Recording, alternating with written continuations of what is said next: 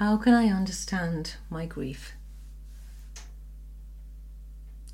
Kubler-Ross sees grief as the intense emotional response to the pain of a loss. So let's look at Kubler-Ross for a little more guidance on this. It is the reflection of a connection that has been broken. Most important, grief is an emotional, spiritual, and psychological journey to healing. Grief transforms the broken, wounded soul, a soul that no longer wants to get up in the morning, a soul that can find no reason for living, a soul that has suffered an unbelievable loss. Grief alone has the power to heal. Grief always works. Grief always heals. Many problems in our lives stem from grief unresolved and unhealed. When we do not work through our grief, we lose an opportunity to heal our soul, psyche, and heart. In today's culture, there are so few models of grief. Few of us had parents who taught us this valuable process and modeled it for us. What happened to the grieving families after the funerals? What was their first grief like? How did they survive? To whom did they turn for support? How did they cope and heal? While some mourners have access to bereavement counsellors and other healthcare professionals, most people today feel very alone in their grief. They long for a pathway through their pain and isolation. They unconditionally seek models, which are few and far between. They turn to family and friends who are often unfamiliar and uncomfortable with the grieving process themselves. Not knowing how to handle the pain of grief, we avoid it, not realizing it is the pain of the loss we are trying to avoid. A pain that will strike no matter how much we try to avoid it. Yet by avoiding grief, we turn our backs to the help that grief offers through prolonging the pain. Why grieve? For two reasons. Some say those who grieve well live well. Secondly, and most important, grief is the healing process of the heart, soul, and mind. It is the path that returns us to wholeness. It shouldn't be a matter of if you will grieve. The question is, when will you grieve? And until we do, we suffer from the effects of that unfinished business. Unfinished business encompasses all those things we haven't said or done. The feelings we wish we allowed ourselves to feel. Those feelings that we have ignored and not attended to. Unfinished business from old wounds and previous losses can resurface in our current grief.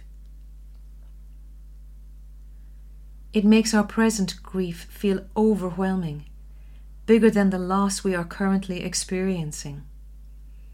For example, unfinished business from the loss of a father can re-emerge at the funeral of someone whom we didn't even know very well. Fortunately, unresolved pain always makes itself known and steps up boldly, if inconveniently, to be dealt with. Grief is one of life's passages we all experience. It is one of life's equalizers, a shared experience for every person who lives. But though it is a shared experience, most of us go through it as little islands of pain. Most of the people around us don't know how to help. We want help, but probably wouldn't even know what that help would look like. We just know a major loss has taken place. We know we can't bring back that loss, and we can't take away the pain. Our pain makes others very uncomfortable. The reality is, you will grieve forever. You will not get over the loss of a loved one. You will learn to live with it.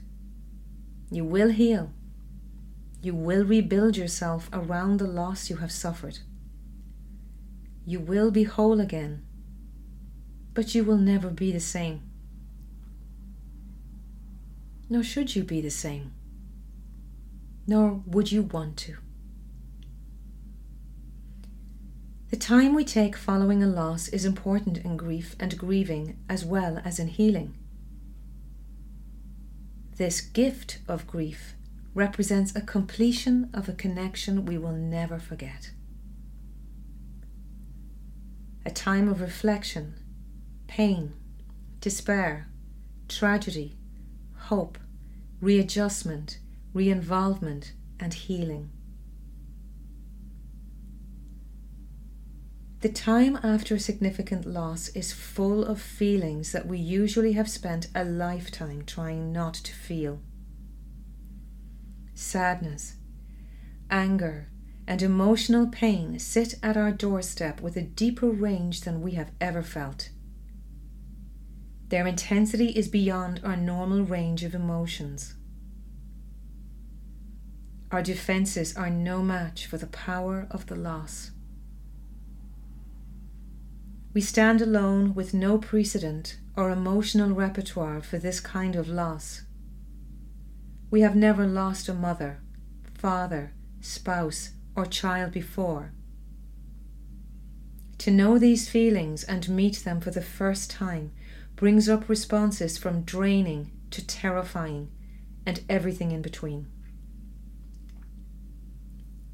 We don't know that these foreign, unwelcome, intense feelings are part of the healing process. How can anything that feels so bad ever help us? With the power of grief comes much of the fruits of our grief and grieving. We may still be in the beginning of our grief, and yet it winds its way from the feelings of anticipating a loss to the feelings and beginnings of re-involvement. It completes an intense cycle of emotional upheaval. It doesn't mean we forget. It doesn't mean we are not revisited by the pain of loss.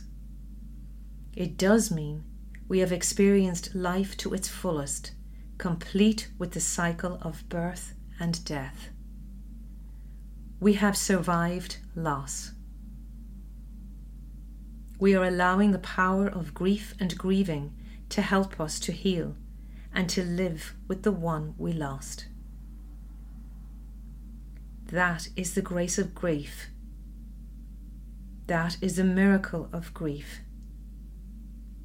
That is the gift of grief.